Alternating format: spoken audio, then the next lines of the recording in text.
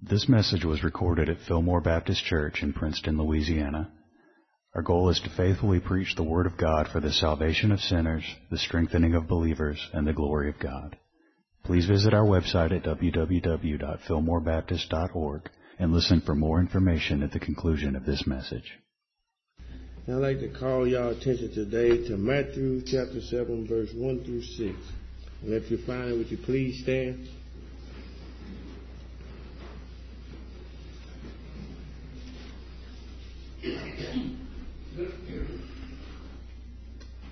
Chapter 7, verse 1.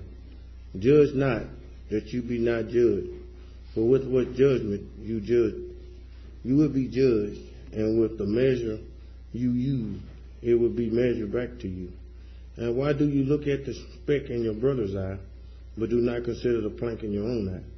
Or how can you say to your brother, let me remove the speck from your eye, and look, a plank is in your own eye?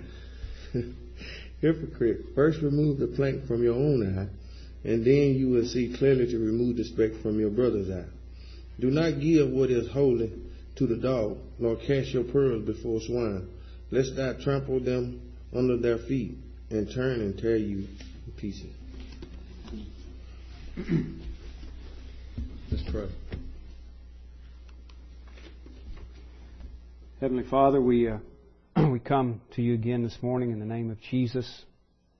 And certainly, Lord, just as Michael was singing, we need you. Not only every hour, but every second, every moment.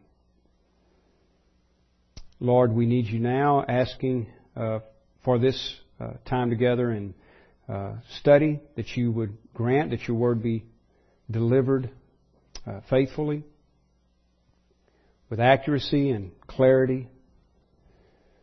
I ask that you enable me to speak, and I ask that you enable all of us to hear what you are saying. And we thank you for revelation given to us, that we may know you,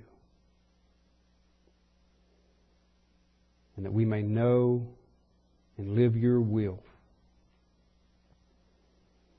Again, we ask, Lord, grant that your word be spoken for the edification of your people, for the salvation of any that may be in this room today and not know you in truth, and ultimately for your honor and glory. We ask it in Jesus' name. Amen. You can be seated. Thank you, David. Thank you, Michael. It's a great song. Appreciate that.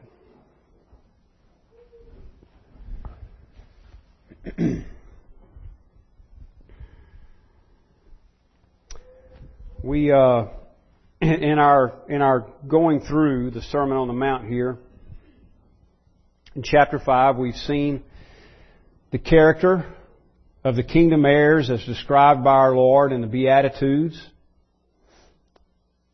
We saw that we are to have a profound effect upon this world as salt and light.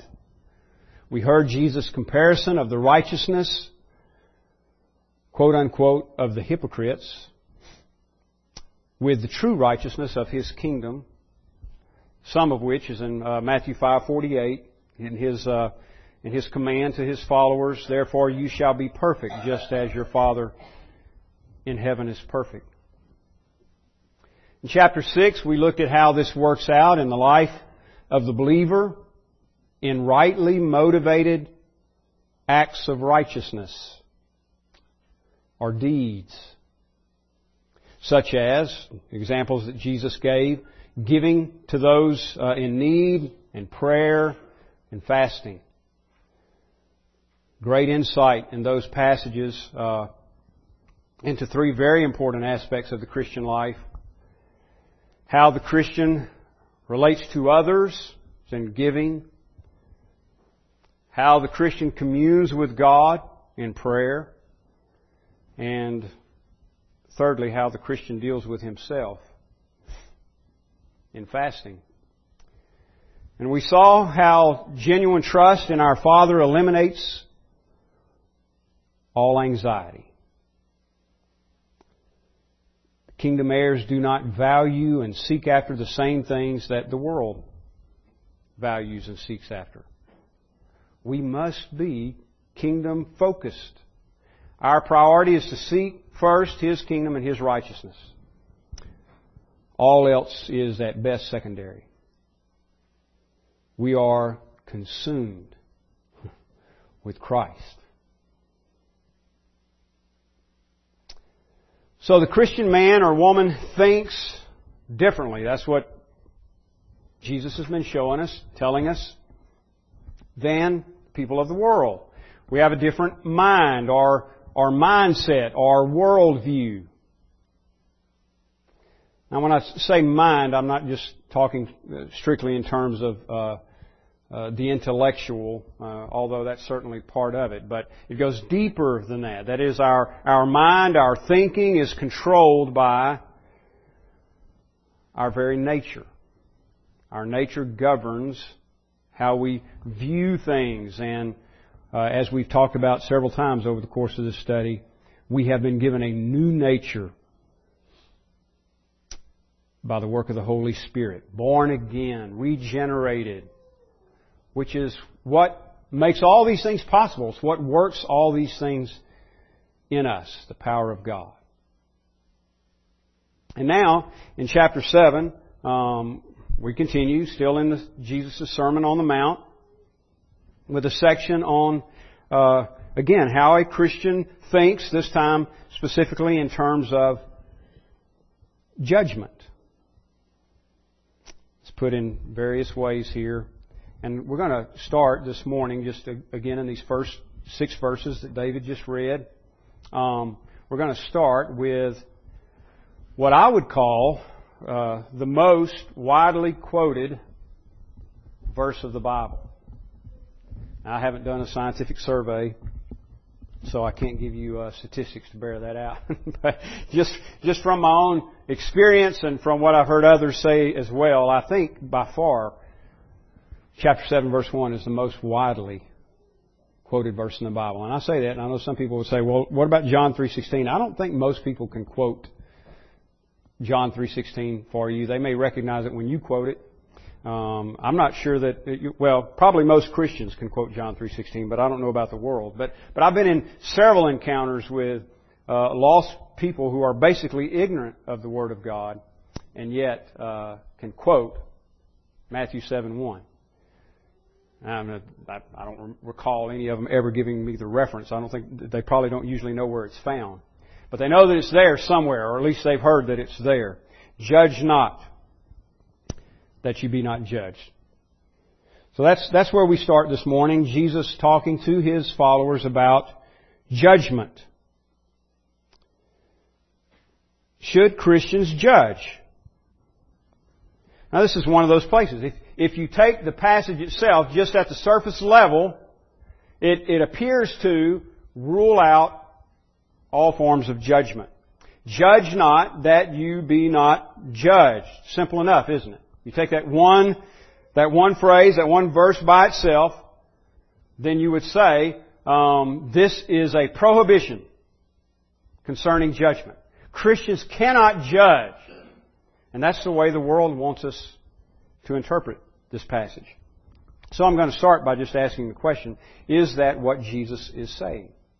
Is this really a strict prohibition against all judgment for the Christian? Well, my answer to that, and I'm going to have to play that out for you a little bit here, but my answer to that is no. There is a way to understand what he means by judgment here, and I go back to the rule that I've mentioned several times. Context will help us determine the meaning of what Jesus is saying here. For example, we would ask, does the Bible as a whole, the context of the whole Bible, teach that we are to not judge at all, period? I think the answer to that is no. What about the immediate context? What about this sermon, the very sermon where Jesus says, judge not? Is there anything in that immediate context that would indicate that He is saying we should not judge at all, period? And I think the answer again is no. In fact, I'll show you it's quite to the contrary. So let me tell you what I think He is saying first, and then we'll look at some of that. What is He saying then? Verse 1, judge not, that you be not judged. Well, a couple of things we need to consider here, and one I just mentioned is context. If we want to understand what the word judge means, then we have to look at the context. And as I said, the context of the whole Bible and also the immediate context. The other thing is this: we have to consider the nuances of this particular word. In other words, does it have different meanings in different places, different color to its meaning, I could say, different nuances. And yes, I think so. In other words, sometimes it just means judge, period. But sometimes it means in a condemning manner. Condemnation. There's a related word used in Romans 8:1 that carries that meaning. There is now, therefore, no condemnation for those that are in Christ Jesus. No final thumbs down judgment. No eternal condemnation is what that amounts to. So I'm going to suggest here what Jesus is talking about is not judging, period, not discerning, not making a call, is something right or wrong, and so forth. But He's talking about being judgmental, the way we would say it, or hypercritical, condemning. Don't be judgmental toward other people, or else you'll be judged in that manner yourself. Judge not, that you be not judged. Now, again, let me just give you a little bit of the context to suggest that there are forms of judgment that are appropriate. For example, verse 6. Jesus says, do not give, and boy, this is a tough verse. Do not give dogs what is holy, and do not throw your pearls before pigs, lest they trample them underfoot and turn and attack you. And incidentally, just so you know, I'm reading from the ESV, English Standard Version. Sometimes I read, I go back and forth sometimes, so I'm just trying to let you know. Usually I'm using the New King James. This is the ESV rendering. Do not give dogs what is holy. Now there Jesus is discerning or discriminating between different individuals based on who they are, their character, and so forth. But here's the thing. We have to ask ourselves, in order to obey what Jesus says here, does it call for discernment on our part? If He says, do not give dogs what is holy, then doesn't that suggest that we have to be able to identify a dog or a swine, a pig? So it calls for judgment in this very context. So it cannot be, verse 1 cannot be a strict prohibition against all judgment. Again, verse 15. We are warned against false prophets. Beware of false prophets who come to you in sheep's clothing, but inwardly are ravenous wolves. You will recognize them by their fruits. Are grapes gathered from thorn bushes, or figs from thistles? So every healthy tree bears good fruit, but the diseased tree bears bad fruit. A healthy tree cannot bear bad fruit, nor can a diseased tree bear good fruit. Calls for discernment. Beware of false prophets, Jesus says. You're going to have to discern. You're going to have to learn to recognize the good and the bad. Good trees don't bear bad fruit. Bad trees don't bear good fruit. Beware. Calls for discernment. So, verse 1 is not a strict prohibition against all forms of judgment. And that's why I suggest an acceptable paraphrase would be, don't be judgmental or hypercritical. Judge not, that you be not judged.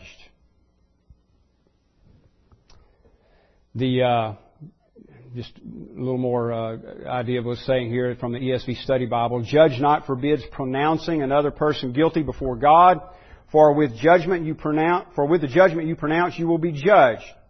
Undue harshness, again a way of saying judgmental, undue harshness and a judgmental attitude toward others will result in being treated in much the same way by God. So Jesus does not deny all evaluation. He does prohibit harshness, judgmental attitude.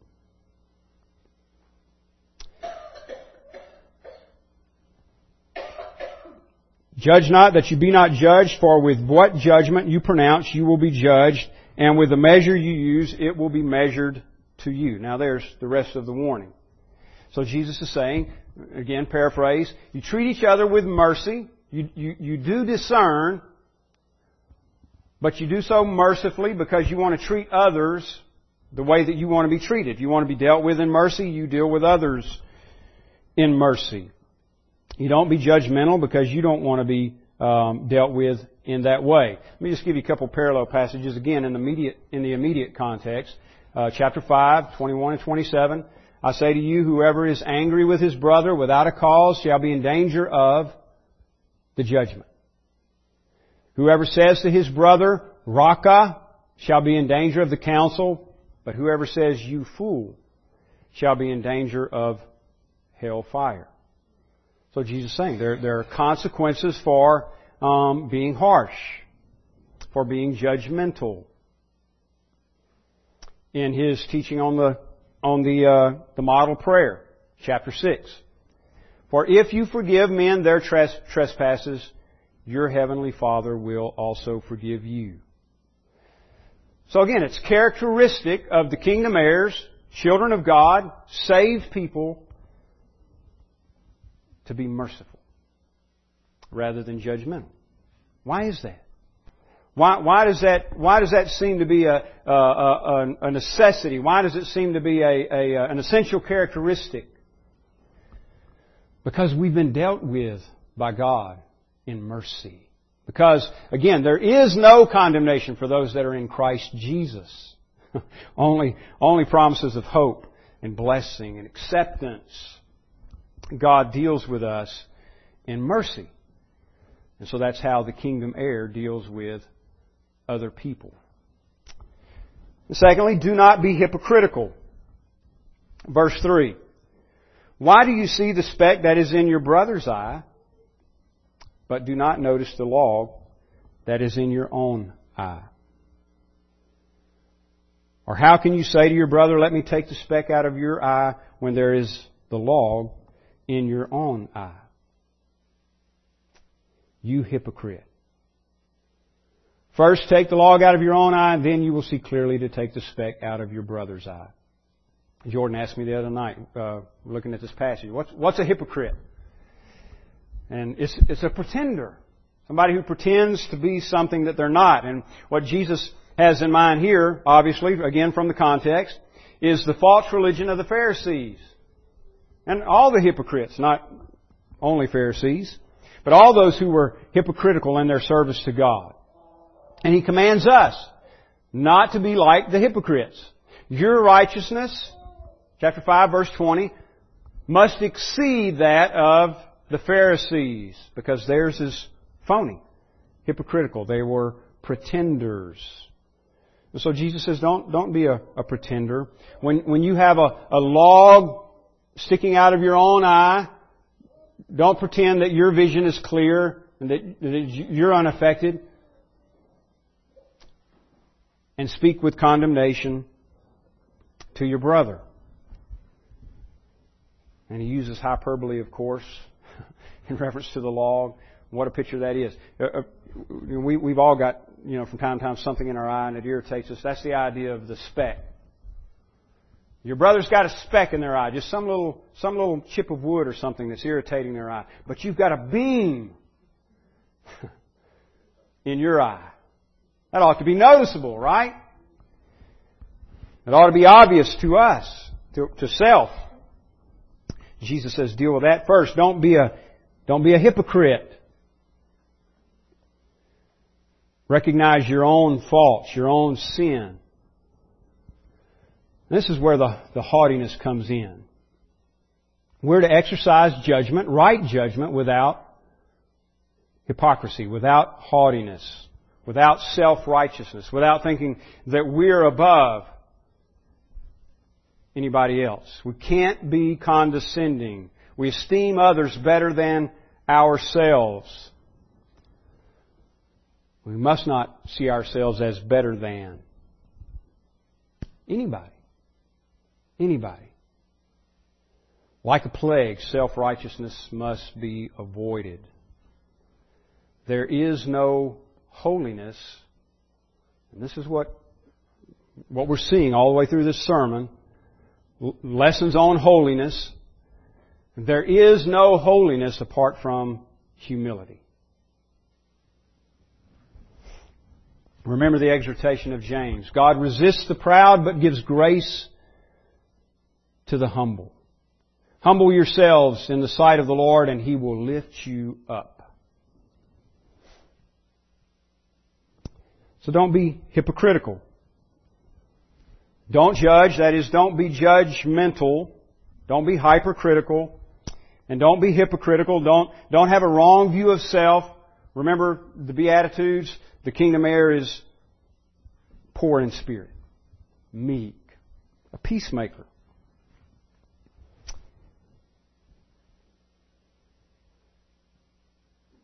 Thirdly, be discerning. Be discerning. That's just another way of saying judge.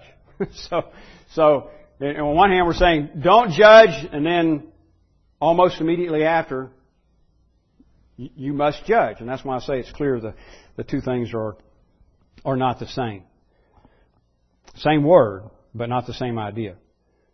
Don't judge, verse 1, meaning don't be judgmental, but now we're instructed to be discerning in the handling of the gospel. For example, do not give dogs what is holy, or the holy thing. Do not give dogs what is holy. Now, the holy thing, the picture here is suggested by one commentator. This makes sense to me. The picture here is of the priest performing the sacrifices. And they take the holy thing, what is designated to be offered to the Lord, the meat, and throw it to the dogs who are standing by, which was common in that culture. Dogs weren't viewed quite like they are in our culture today. You know, we love dogs and we go to great trouble to take care of them and so forth. They're scavengers, and that's the way they were viewed. Do not give dogs what is holy, or the holy thing. Do not throw your pearls before pigs. Pigs don't appreciate things of value. They're scavengers as well. And of course were not well esteemed among the Jews, because for one thing they were considered unclean. And it seems obvious, although it's hard to play this out practically, but it seems obvious that Jesus is talking about the treasures of the kingdom, the gospel, the holy thing.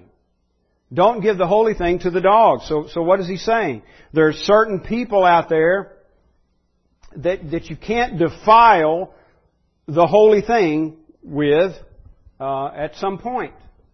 Now, I can give you kind of a general interpretation here of what I think that means, but again, playing it out is very difficult, and I would suggest exercising extreme caution.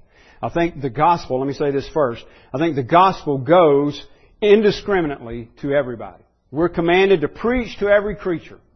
So initially, the gospel goes out to everybody. We don't pick and choose, or we shouldn't pick and choose, who we're going to preach the gospel message to. Everybody is in the same boat in this sense. We're all sinners. It doesn't matter if we have good position in culture and society. It doesn't matter if we're rich or if we're poor. Our ethnicity doesn't matter. Everybody's in the same boat with God. We're sinners in need of God's grace. And so the gospel goes out indiscriminately to all. We preach the gospel to every creature. But it seems to me that this would suggest there may be a point with some to where they just continually not only reject it, but just abhor it to the point that they are blasphemous and so forth, to where you just leave them alone. Now, Jesus did that with the Pharisees. In fact, I've often said, with some of the Pharisees, in fact, I've often said that to me those are like some of the scariest words in the Bible. When Jesus said of the Pharisees, "Let them alone." And I promise you, that's not what you want the Lord to say about you. It's not what I want the Lord to say about me. Let Him alone. But again, here's the catch. Here's the tough part. Jesus knows the hearts of all men. And He looks on an individual. He knows their heart. He knows them, knows us far better than we know ourselves. And so He's able to do the very thing we're talking about here today. Right judgment, righteous judgment. Jesus was able to make a right judgment without ever missing it. On the other hand, we're not able to do that. So again, I would say this passage seems to me to suggest when somebody just continually refuses the gospel offer, there may be a time where you have to move on because there are other people that need to hear. And you may be, in a sense, wasting time and effort on this person when they have made it clear they don't want any part of it. But, again, I would exercise extreme caution in making that judgment. But it does show, doesn't it, the preciousness of the gospel message. It is to be valued. It's compared here to a pearl, spoken of as the holy thing. The kingdom of God and the things of God are to be held as precious and valued. So Jesus says, don't give the holy thing to dogs or your pearls before swine. They'll just turn on you, lest they trample them underfoot. Probably there a reference to the pigs. And turn to attack you. Probably there a reference to the dogs. They turn on you, in other words, Jesus says.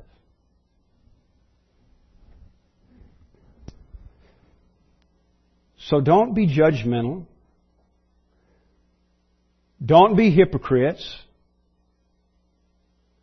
But be discerning. Charles Spurgeon says it this way.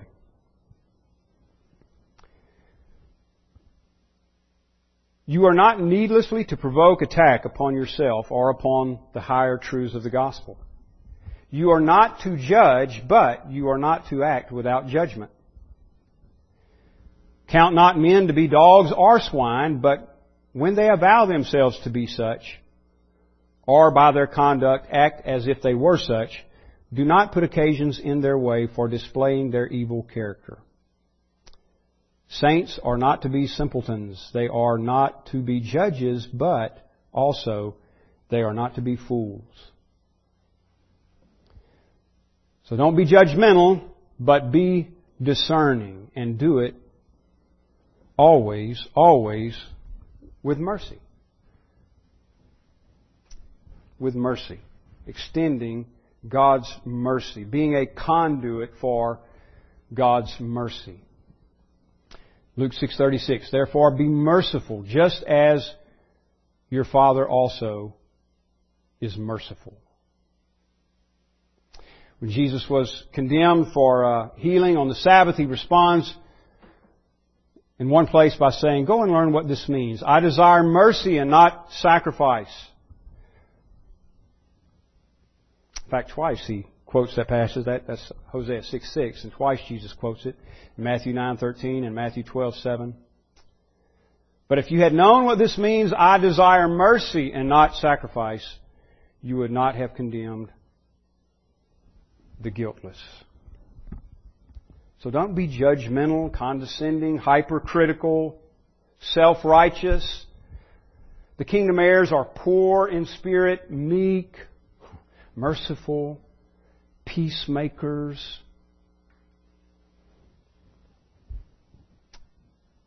But be discerning. So be wise as serpents, harmless as doves.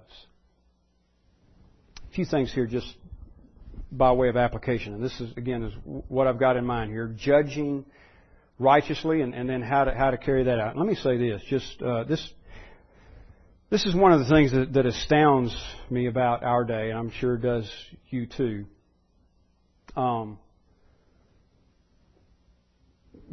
As a society, we are losing this ability to make a righteous judgment. And it's not a small thing.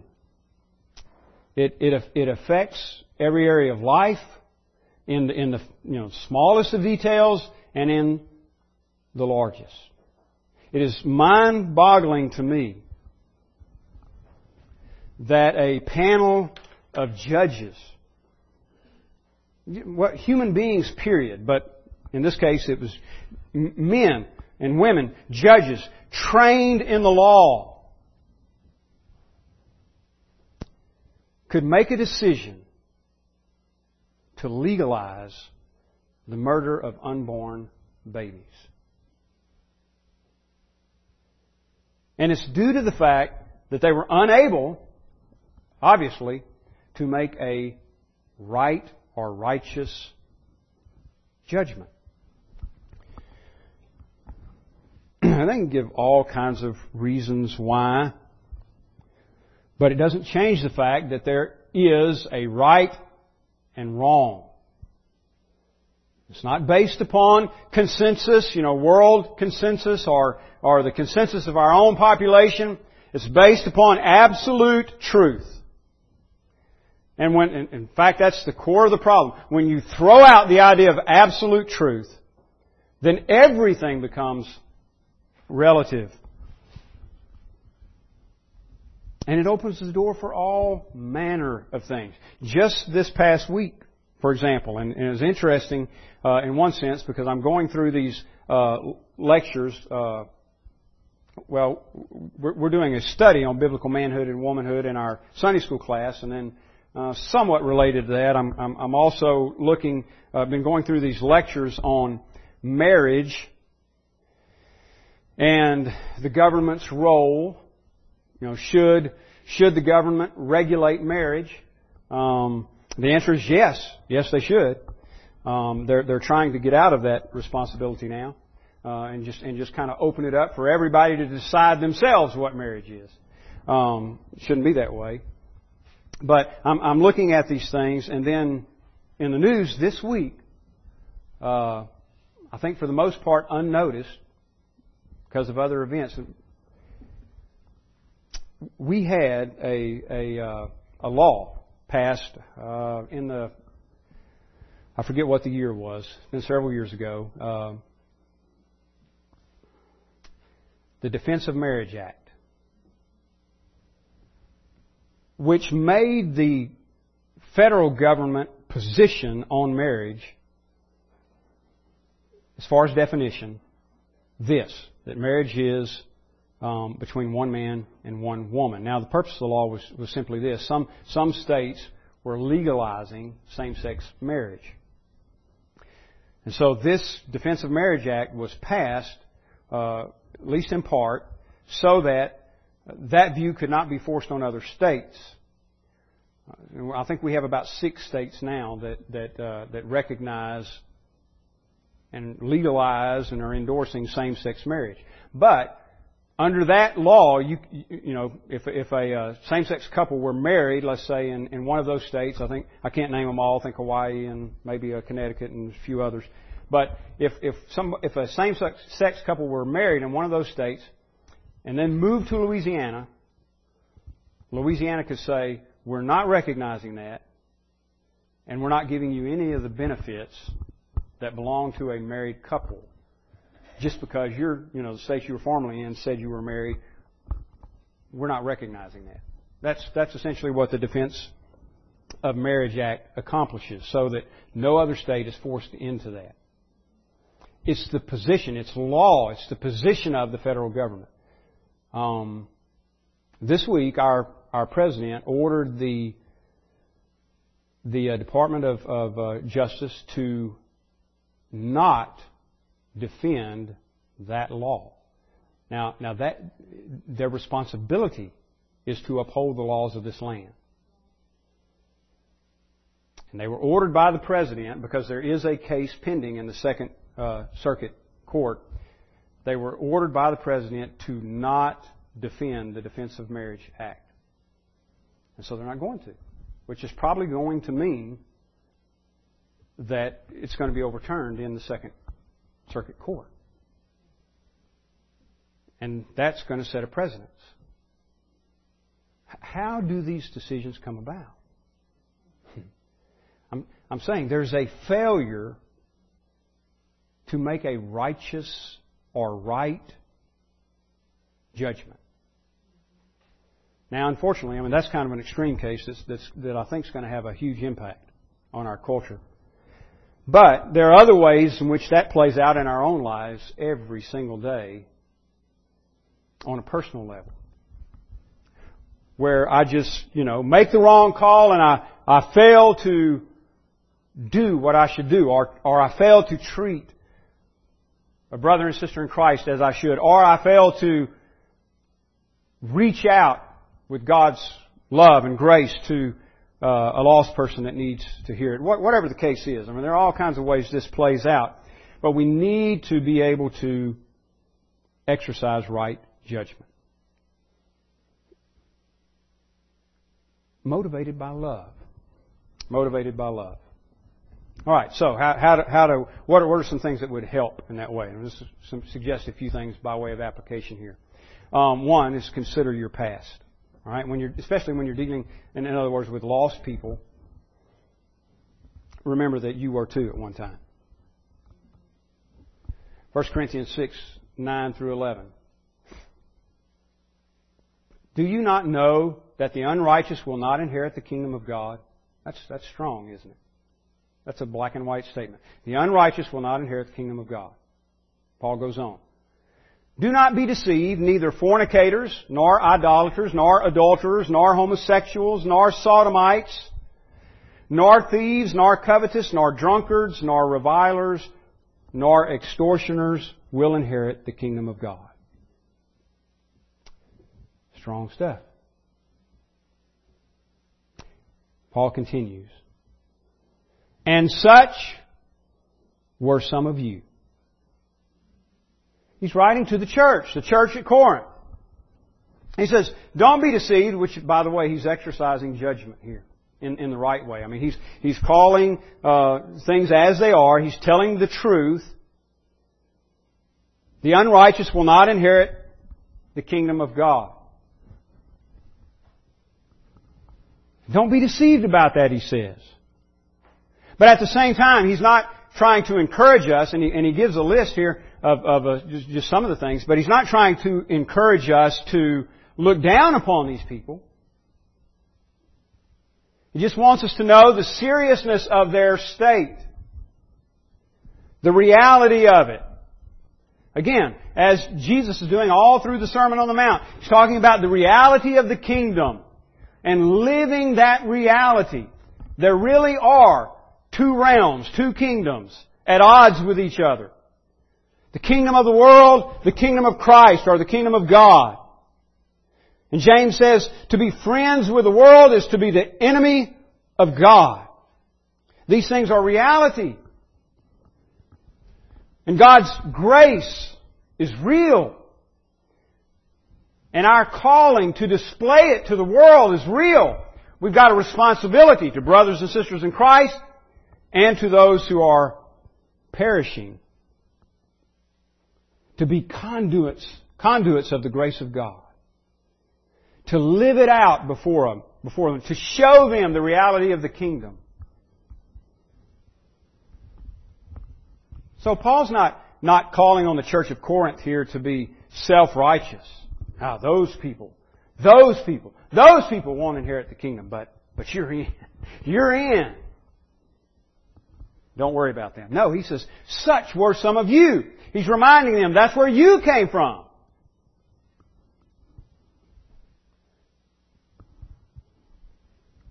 And He's reminding them of the difference now. But you were washed. You were sanctified. You were justified in the name of the Lord Jesus and by the Spirit of God, of our God. Where they are is where you came from.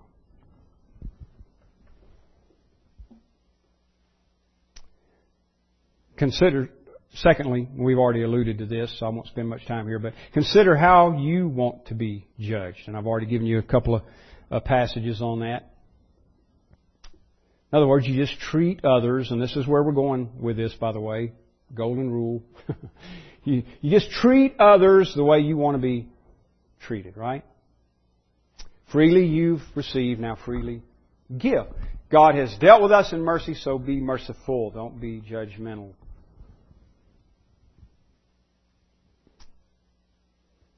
Consider your own weakness.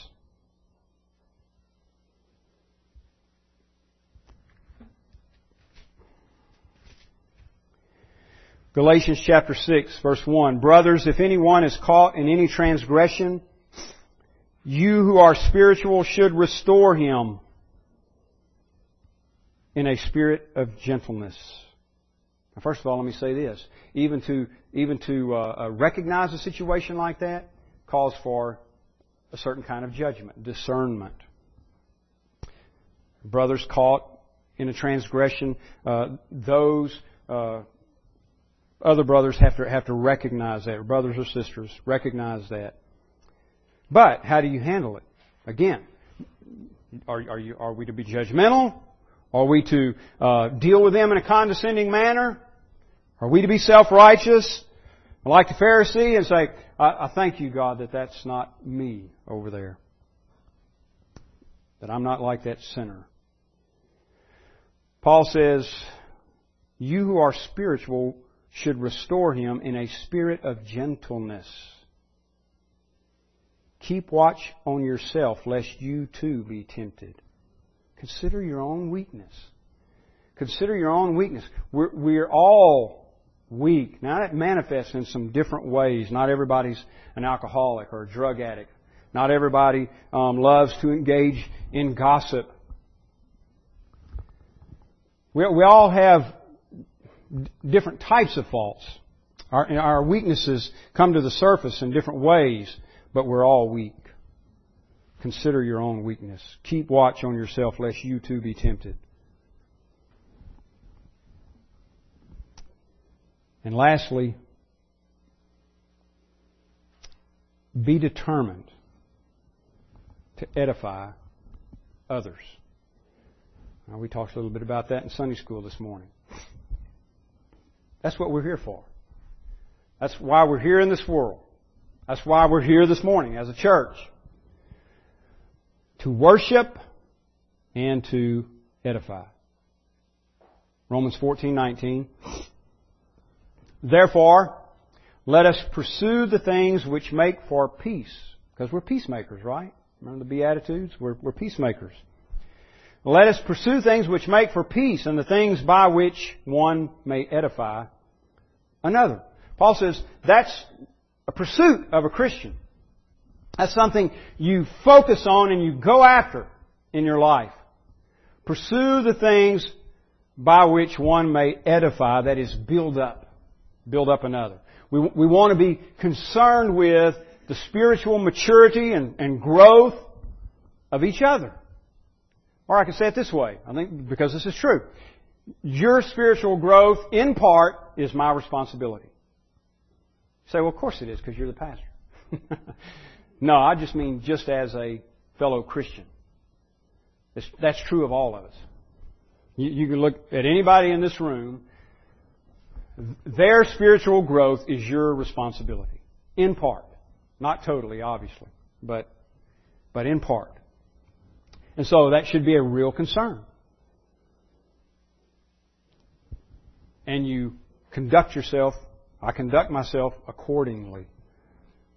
Seeking the edification of others.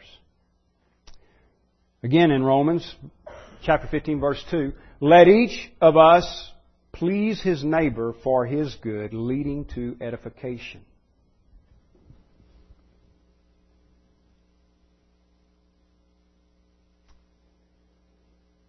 1 Corinthians 14:12, Paul, dealing with the spiritual gifts, goes on to say that all things are to be done for the edification of the church. You seek to excel for the edification of the church, not for self-exaltation or something like that, but so that the whole body benefits. And this was Paul's goal in all things. 2 Corinthians 12:19. He says, we speak before God in Christ, but we do all things, beloved, for your edification. Boy, how do you see that play out in the life of Paul? He talks about his suffering and he says, I do these things, I go through these things for the sake of the elect. God's people, God's chosen people. Everything he's doing is for their edification. This was the reason for Paul's authority in the church. 2 Corinthians 13:10, according to the authority which the Lord has given me for edification and not for destruction. We touched on that this morning in Sunday school. God gave gifts, Ephesians 4, apostles, prophets, evangelists, pastors, teachers, for the edification, right? For the building up of the church. So those offices which are authoritative in nature, that authority is not so that they can lord over the church, so that they can build up the church. Ephesians 4:29. Well, this is a great one to apply just about anywhere. Okay, let no corrupt word proceed out of your mouth, but what is good for necessary edification, that it may impart grace to the hearers. Now, to be judgmental, Matthew 7:1, is the antithesis of what Paul is describing as our responsibility there in Ephesians 4:29.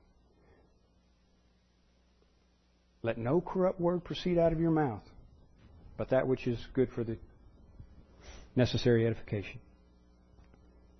Impart grace to your hearers. So, Jesus is saying, here's the life of the kingdom heirs. It's a life of holiness. It's a life of genuine righteousness that flows out of the nature that He has given us.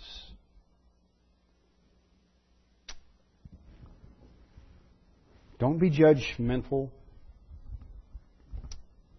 Don't be hypocritical. You're poor in spirit. You're meek. You're a peacemaker. You're not a pretender.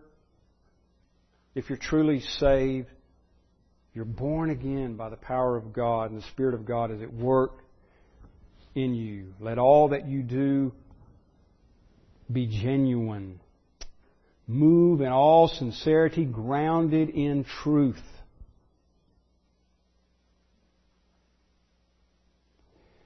And do all things out of love for one another. So we judge and we don't judge. Right?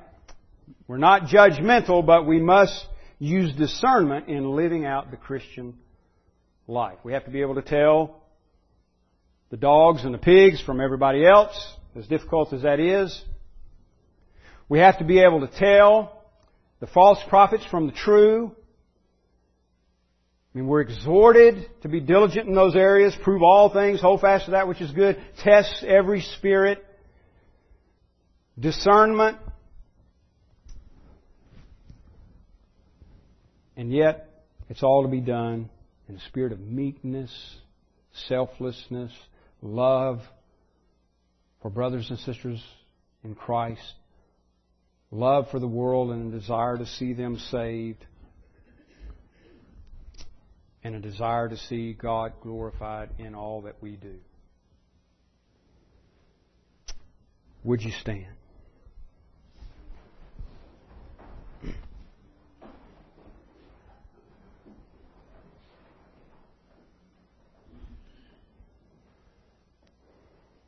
So the next time someone says, a Christian's not supposed to judge, are they? You say, well, depends on what you mean by that. We're certainly not to be judgmental. But we're certainly to exercise discernment for God's glory. David, you mind leading us in a word of prayer and we'll dismiss. This sermon is made available through the ministry of Fillmore Baptist Church in Princeton, Louisiana. Our desire is to faithfully proclaim the message of salvation which God has provided in the life, death, and resurrection of Jesus Christ our Lord. For more resources and information, please visit our website at www.fillmorebaptist.org. You may use the links there to contact us or write us at Fillmore Baptist Church, 6304 Highway 80, Princeton, Louisiana, 71067.